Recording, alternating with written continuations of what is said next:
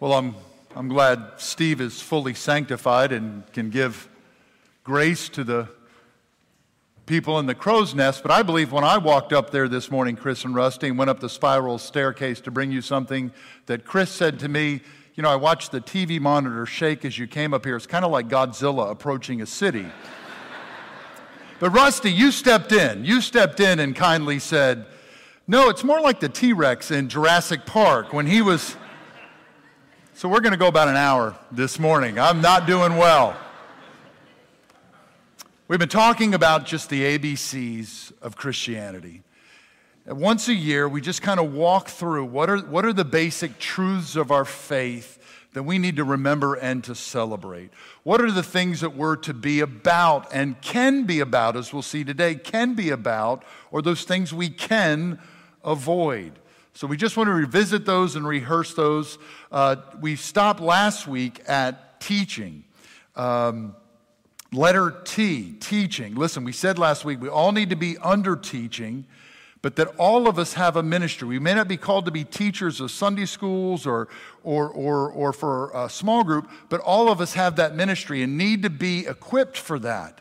Because the world, as we'll see in just a minute, is so confused about so many things. All of us have a great ministry. It's all throughout the book of Acts, is teaching. To be able to teach our coworkers, our neighbors, or if we have children or grandchildren, to take up that ministry of teaching. I want to remind you, and you'll see it on social media this week and in our newsletter, but Wesley Biblical Seminary offers what's called an institute September through May of each year. We had 17 people of our church family go through that institute this year. Part one, that 2-hour class, you can either go to class or just watch videos, no homework, but it's covering all 66 books of the Bible. What a gift for your own discipleship, but also as you teach and minister to others. And then next year, they're also starting Institute 2. If you've been through Part 1, Part 2 is about theology and then also apologetics. How is it you and I defend our faith? And if you'll agree to find a way in our teaching ministry, whether as a substitute teacher or VBS volunteer, our church will scholarship half of that for you. So we want to encourage you to grow and equip yourself in that ministry of teaching. So we're walking through every letter. We're going to stay with T. We've gone A through T. I know some of you are just waiting to see what I do with the word or the letter X, right? You've been waiting for that. It's mid-May. I still haven't gotten my appointment letter from the bishop. So many of you may be holding on. Maybe you'll be our ex-pastor. So maybe that's why you're holding on. Well, let's look at this word T today in James. You know where we're going, and it's temptation. It's a good word, but it's also a difficult word. If you keep your Bibles open, what do we see here? And you can also look on your notes page in the bulletin. What we see from the beginning of this passage is a reminder that temptation is universal. It comes to all of us. It's a reminder here just at the beginning of this passage. It's not not if you are tempted, but when. And I'm going to be looking a lot at Paul today as well, not just James, but going back to Corinthians, because there's so much going on in that church where they're tempted in so many ways, relationally, spiritually, so much brokenness in that church. But what Paul says to the church in 1 Corinthians 10:13 is, no temptation has overtaken you, but such is as common to all men. It's to all of us. Everyone you know has wrestled with and struggled with. Even that wonderful family member that you think has never muttered a bad word or had a bad thought to brother so-and-so at the Holy Apostolic Church of the Revelation or to the beloved pastors and staff you've known. Everybody has wrestled with temptation. All of us, it comes to all of us. Matter of fact, following in your notes, it came to Jesus. If Jesus was tempted, all of us are tempted. Hear these words from Hebrews 2:18. For in that he himself has suffered, being tempted, he is able to aid those who are tempted. Hebrews 4:15. For we do not have a high priest who cannot sympathize with our weaknesses, but was in all points tempted as we are, yet without sin. You get to his really first public act of ministry after his baptism. It's in the wilderness and a time of temptation, and it doesn't stop then. Do you remember what it says after one of those accounts? It says, the devil left him for an opportune time. He was coming back, and he continues to come back. Temptation is universal for us. It was for Christ, and it's a beautiful sign, by the way, of our Savior. That he doesn't save from above, but he's entered into our world and into our lives. He's taken on our flesh. Fully God, yes. A pure heart, yes. No sin, correct. But did his flesh rage at him? You think about that. To have left the glory of heaven above and then to step into our stuff. He loved us that much so that he could be a high priest who could sympathize with our weaknesses, know where we struggle, and say, not only am I going to defeat death, but I'm going to defeat sin so you don't have to say yes to temptation anymore. It was universal for us, universal for him. And here's a reminder, too. In a very real sense, temptation is pretty uniform in how it comes to us. You see that in verse 13. It typically comes in the same way in a threefold pattern. I've given you some verses here. You can look it up later. But you remember in the Garden of Eden, when they looked at the fruit of the tree, it was good for food, pleasing to the eye, and desirable to make one wise. When you get to the temptations of Jesus in the wilderness, same threefold pattern: stones to bread, worship me, throw yourself down. You get to 1 John, the reminder is the lust of the flesh, the lust of the eyes, and the boastful pride of life. All of us are tempted in some ways, but probably, if I had to do some guesswork, one of those three areas is pulling at you more. And the sad reminder for us is, too often, we live in our strengths and we don't shore up those weaknesses. Every time the city of Jerusalem fell, it came from the same corner. Less of a ridge, less of a mountain for people to come. Why don't you shore that up? We've all been there. If you've watched football or basketball team, how are they letting their best player beat us? Why aren't they double teaming that receiver or double or triple teaming that particular player? It's a reminder in Scripture. There may be an area of weakness for you. How are you and I shoring that up? Do we need to acknowledge that area today and say, I need to give more attention to that because sadly it's winning the day. Temptation comes to all of us, but as we follow along in verse 13, it's a reminder to us from Jesus' half-brother that temptation is not of God. We say, I know that, but sometimes we can struggle with that.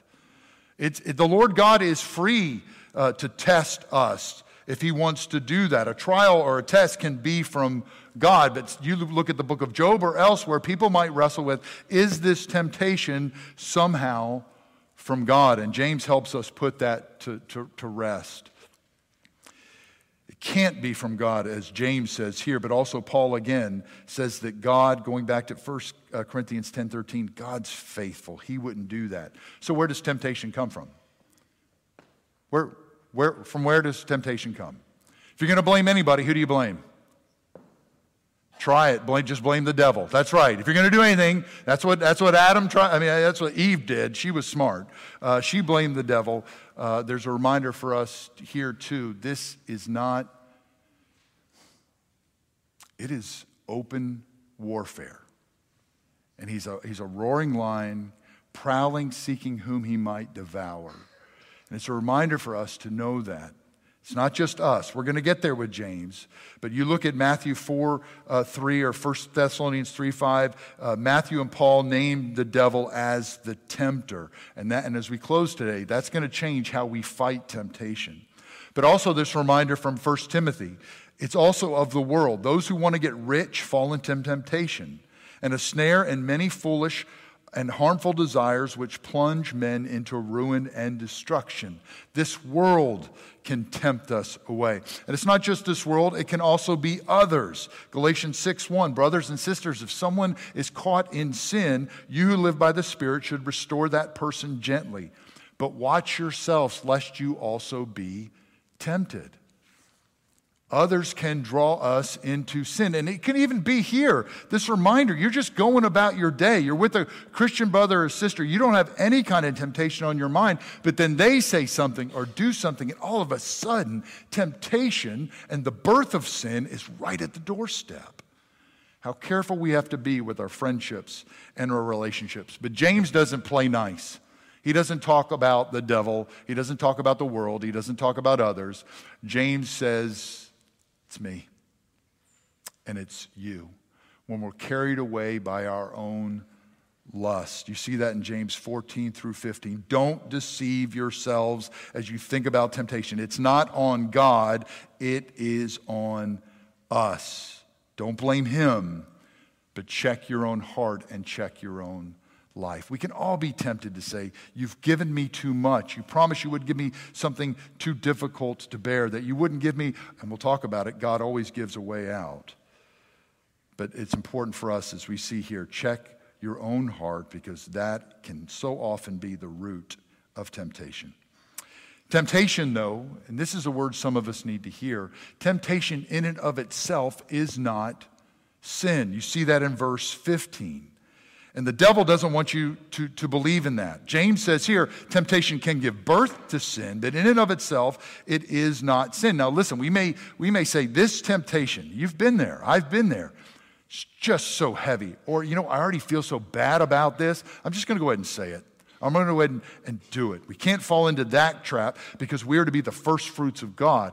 But also, too, sometimes for some of us, the temptation feels so not just burdensome, but guilt-producing that we feel like we're under the guilt of sin and we have not sinned. And so the devil, who is the accuser of the brethren, would love nothing more than to put you under a heavy guilt trip and to weigh you down with something that is not yours. Just because you're tempted does not mean that God has ceased to love too. We can feel that under a heavy burden of temptation. You know who else was tempted? Who did we just say? Jesus. And listen to him talk throughout the Gospel of John and his relationship with his Father and his love for his Father. He stood down the devil in the wilderness. The devil comes back at opportune times. There is no sense of shame or guilt in Jesus' life. And sometimes we can just, because we're inundated with temptations, just feel dirty and guilty and think God is frustrated with us. Now listen, there's a side road we need to go down here. Temptation is not sin, but if you and I are consistently putting ourselves in a place of temptation. I've told you before, I had a college roommate who struggled with lust, but he had all these movie channels he was subscribed to. And it was like, at some point, it ceases to be temptation for you. And it really is just having that in your room is sin. Because you're willfully putting yourself at a place where you're going to be tempted to fall away from what God has for you. So we need to be mindful of that. But temptation, for any of us who have a false guilt on our life, don't let the deceiver deceive you. Temptation is not sin.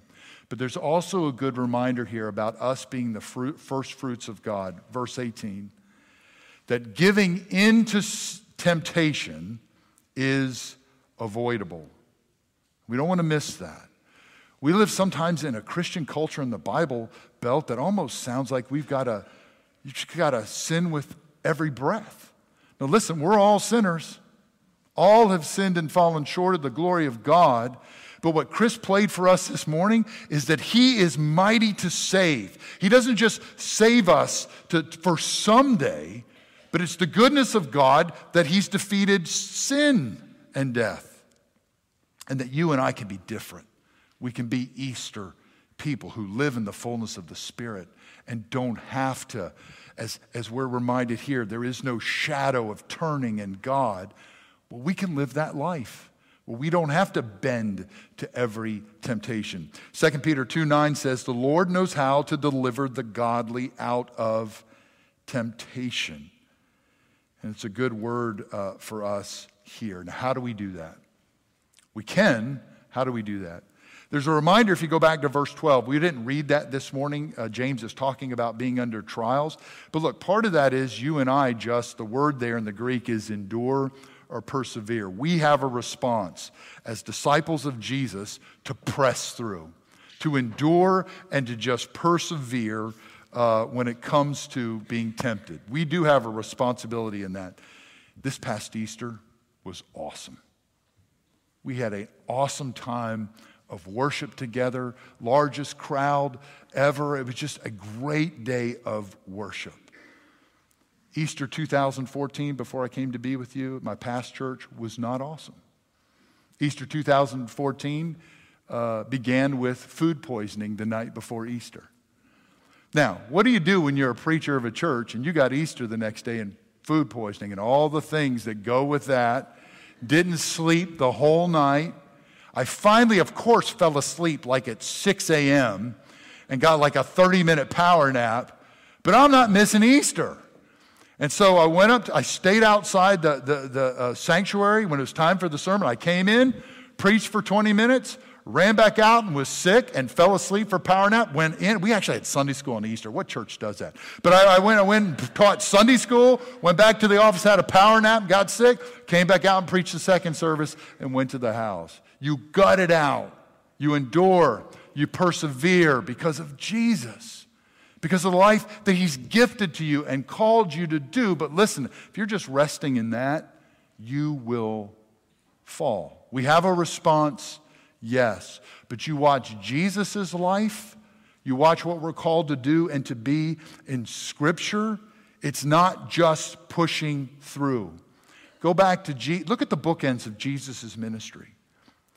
He stares down the devil at the wilderness at the beginning of his public ministry. But we forget how he fought that fight. What does he fight the devil with? The Word of God. Now, he is the Word of God, but he's hidden the Word of God. It's the spiritual disciplines about being in the Word. You want to fight temptation, it has to be spiritual weapons. That I'm going to have the Word of God in me so I can claim the truths of God. Then when temptation comes, I can throw the Word of God back at the tempter. And it's not just study.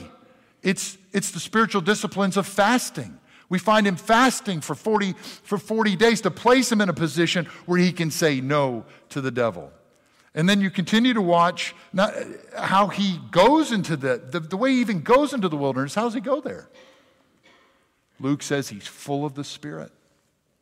And the Spirit compelled him to go. This life of faithfulness, wherever you want me to go, I'll go. And then you get to the very end of that ministry, and it's just like God to send angels to minister him. It's all spiritual.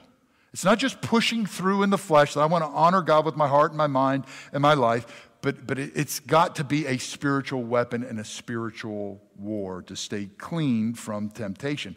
And then just go to the very end. Go to the end of Jesus' public ministry in Gethsemane, and where do you find him? You find him at his prayers. Before the cross, you find him, again, in the spiritual discipline of prayer. You want to fight temptation, and here he is. This cup is before me. Will I drink of this cup? Partly because of prayer? Yes. That's how you yield to God and not yield to temptation. It's spiritual warfare. And also the importance of spiritual counsel. Would you guys stay up with me? I am at the point of death. Would you stay up? Now, they don't, but he's saying, would you corporately, as the body together, would you stay up with me and fight with me? It's a good reminder to us as we're faced with temptation that you and I are careful to make sure we attack it with the weapons that we need.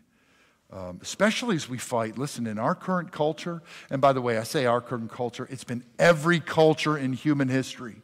From Genesis 3 on, where there's been confusion about the issues surrounding sexuality, a disobedience on the area of sexuality. But I go back to it because it's so prevalent, yes, in our society, but also going back to 1 Corinthians and just seeing, yes, they're broken relationally, yes, they're broken in envy, but there's so much, chapter 5, chapter 6, chapter 7, so much when Paul's talking about temptation to that church, he brings up the issues of brokenness in that precious gift of God. And again, you just listen to go back and read 1 Corinthians today.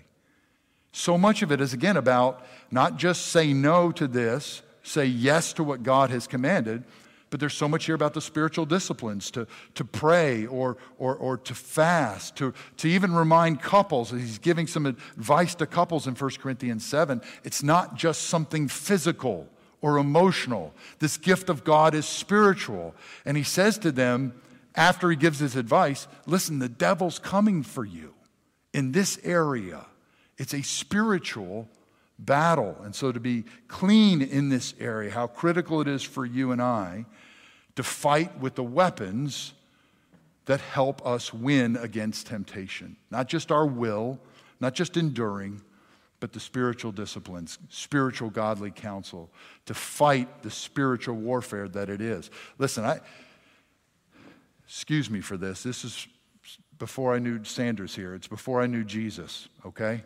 At Levelwoods Methodist Church. But we got a phone call at my friend's house. I don't want to throw him under the bus. His name is Paige. But we got a phone call at Paige's house that one of our friends, a girl who lived across the park, some guys were messing with her. And so we ran over to go meet those guys. True story. 7th grade, South Jackson, I grabbed some metal nunchucks. True story. My other friend David grabs a baseball bat and we go. Now I'm thankful to God that we didn't actually catch those guys, because number one, I'd have killed myself trying to do some kind of nunchuck swinging with these metal things, or I'd end up in juvie. But when a friend of ours, a girlfriend of ours, says, hey, these guys are messing with me, you grab a bat. No, don't grab a bat. When we're pressing through, something as confusing but also overwhelming as sexual temptation or any temptation. Yes, persevere, and you do what God's called for you to do. You avoid what God has said to avoid with that precious gift. But you don't find Jesus in his life. You don't see Paul in 1 Corinthians saying, just press through. It's in the Word. It's in our prayers. It's godly counsel. It's spiritual weapons to avoid temptation, and so we don't have to give in. And by the way, that's an encouraging word. That's how he ends this passage. It's an encouraging word. And I say ends this passage. I actually want to go back to the beginning. We didn't read verse 12. If you have your Bibles open, you can look at verse 12. He's talking about trials, but I love what he says. It's a good word. And we need, especially on something as heavy as temptation and trials, we need good news as we close this time. You've all heard stories like this, but I read this week of people that they ask you, do you want the good news or bad news first? And one particular lawyer had a really terrible murder case, and he was talking with his client, and he said, listen, I've just talked with the other side. Do you want the good news or bad news first? And his client said, well, give me the bad news. And he said, well, they've done tests on your DNA and your blood, and it is your blood. It's all over the crime scene. And you're gonna get the chair. Well, what in the world is the good news? Your cholesterol's down 20. So, I'm sorry. It's a touchy subject because all of us struggle with temptation. Let's be real. That's why John Wesley set up class meetings and band meetings to try to get us with other men and women of God, yes, to grow in our faith, but also to keep us from sin. The first question in a small group band meeting was, and the preacher had to go first, how'd you sin this week? Because temptation can be overwhelming, and if it gives birth to sin, guilt can be so heavy. And so I love this reminder here. As he's talking about trials and he's about to talk about temptation, he reminds us again that God is going to gift us with a crown of life. And not just a crown of life, but he says your life will be blessed. You follow after his will in trials, you follow after his will in temptations. It's a life that will be blessed. And listen, your life in this world will be a blessing to others. As you and I, tempted as we are, not allowing that to give birth to sin, what a gift we can be to a culture that just kind of resigns itself to sin. But you and I are the first fruits. And you go back down these verses afterwards. James is not pulling punches. Look at those verses later after our passage. Put aside all filthiness and wickedness. Prove yourselves doer of the words, not merely hearers. Visit the widow and the orphan. Bridle your tongue. Keep yourself unstained. On and on and on. A reminder of what we have to avoid because we're his first fruits. What about you this morning? Is there an area you need to name? Maybe you need to name it with a friend as well and say, hey, this is a place of weakness for me. I see it. In those three general areas, It's here. It's lust of the eyes, or it's lust of the flesh, or it's the pride of life. I need you to help me with that. Would you pray with me and hold me accountable? Maybe you need to just let that guilt go. Tempted, yes, but that doesn't mean it's been given birth to sin. God didn't give it to you. You need to let that go. Or how is it you and I need to believe and live into that temptation's not avoidable, but giving in to temptation is. And we're going to trust God, and we're going to pick up the right weapons to fight it. Let's pray about that. Father, we thank you for this, your word, from one who saw Jesus live a perfect life. A life, yes, in the flesh, but a life without sin. And so, Father, we just pray, as bombarded as we are, that your power, your Spirit, but also our response in cooperating with you in our prayer life and our study and opening our lives to others, Father, through the spiritual disciplines, that we would have lives that would not be stained by this world, but, Father, would be a blessing, not just to you and to ourselves, but to this world. Father, we thank you that you're with us, that you will bless us, that there's a crown of life because of Jesus Christ that awaits us. Father, would you help us as we seek to be your people? In Christ's name we pray. Amen.